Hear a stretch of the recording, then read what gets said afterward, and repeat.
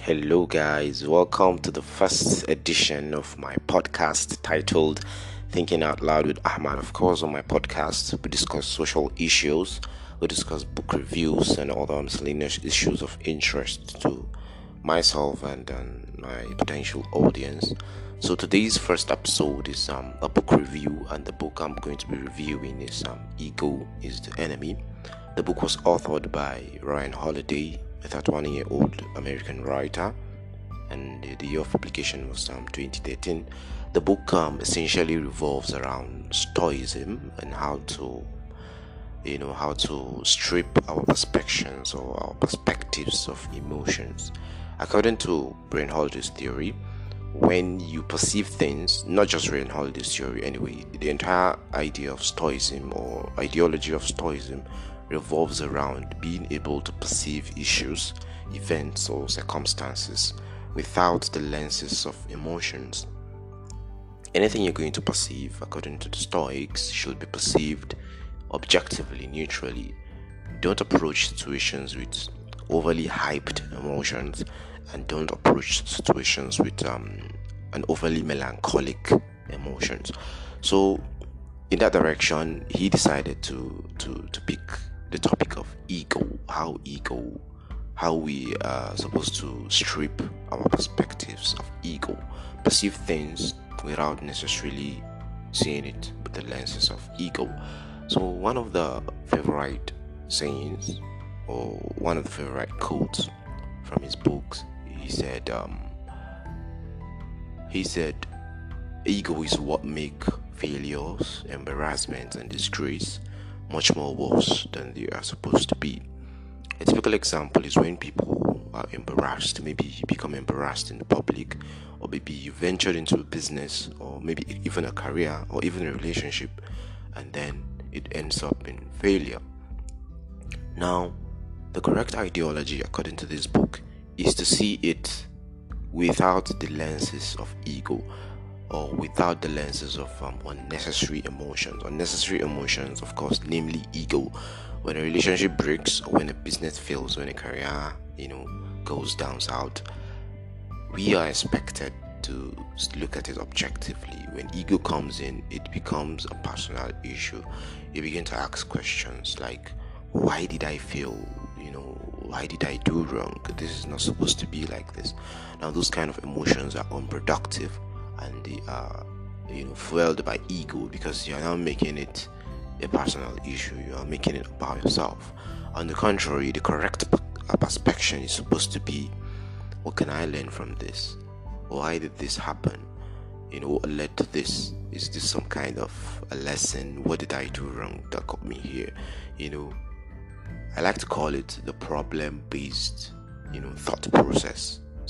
Problem and solution based thought process. Don't perceive issues personally. Don't think it is all about you. But a common misconception I have noted amongst people is the interlude or overlap between ego and confidence. A lot of people mistake the two, and this book further clarified it. According to the book, it says ego is artificial while confidence is natural. Again, it says ego is something you bestow upon yourself, but confidence is something that is bestowed upon you. Ego is a gift you give yourself, but then confidence is a gift other people give you. Ego is just an illusion. It's a delusion. For me, it's like a very fragile batter, a very fragile cement of you trying to hide your own weaknesses. People's response to weakness, or people's response to things they are not capable of, is usually ego. They become bloated. Instead of you to just accept your weaknesses, okay, I'm an extremely good writer, but I'm a very terrible athlete. You have been able to distinguish between your strengths and your weakness. So it takes a lot of courage for you to sit down and say that, okay, I'm extremely good at this, but then I am bad at this. Let me leave this alone and let me just accept it as my weakness. It takes a lot of courage, and boldness to be able to do that.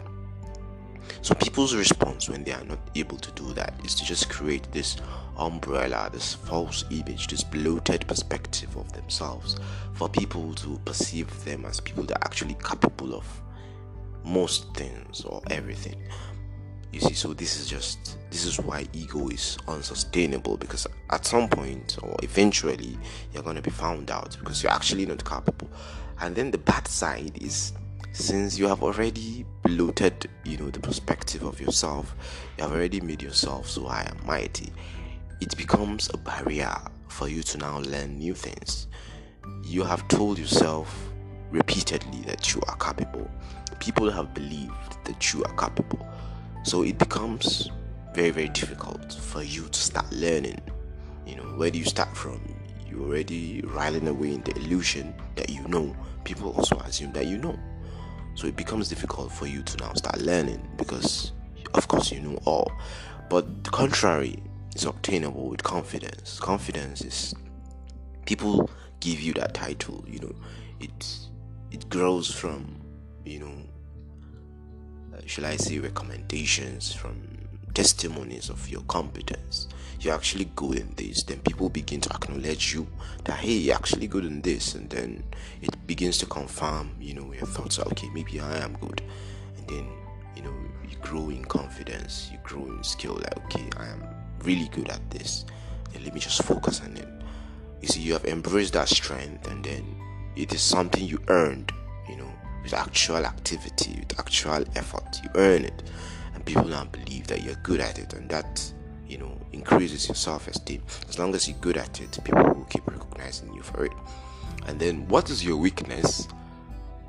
You have also accepted, okay, I'm very good at badminton, but I'm a terrible soccer player. And so it gives room for you to learn. You allow yourself to learn. It gives you room to develop yourself. Whenever people see you learning soccer or training for soccer, they are not surprised. They'll be like, oh, he's really a good, tennis player. But, soccer is not really his strength. Okay, maybe he's trying to add up, and all that. So according to Ryan Holiday, one of the greatest, impediment to self-betterment is the illusion of ability. Once you believe you are able, then when you're actually not able, it becomes the biggest barrier, to self-improvement. So this is one of the takeaways I have learned from this book. Approach situations objectively. Don't approach events, circumstances, of even failure. Don't approach it with emotions. Approach it with cold logic and objectivity. Take the positives, drop the negatives, learn from it, and then move on. So on this note, I am going to be wrapping up my first podcast titled Thinking Out Loud with Ahmad, and I hope you keep on tuning into this podcast channel and enjoy subsequent episodes.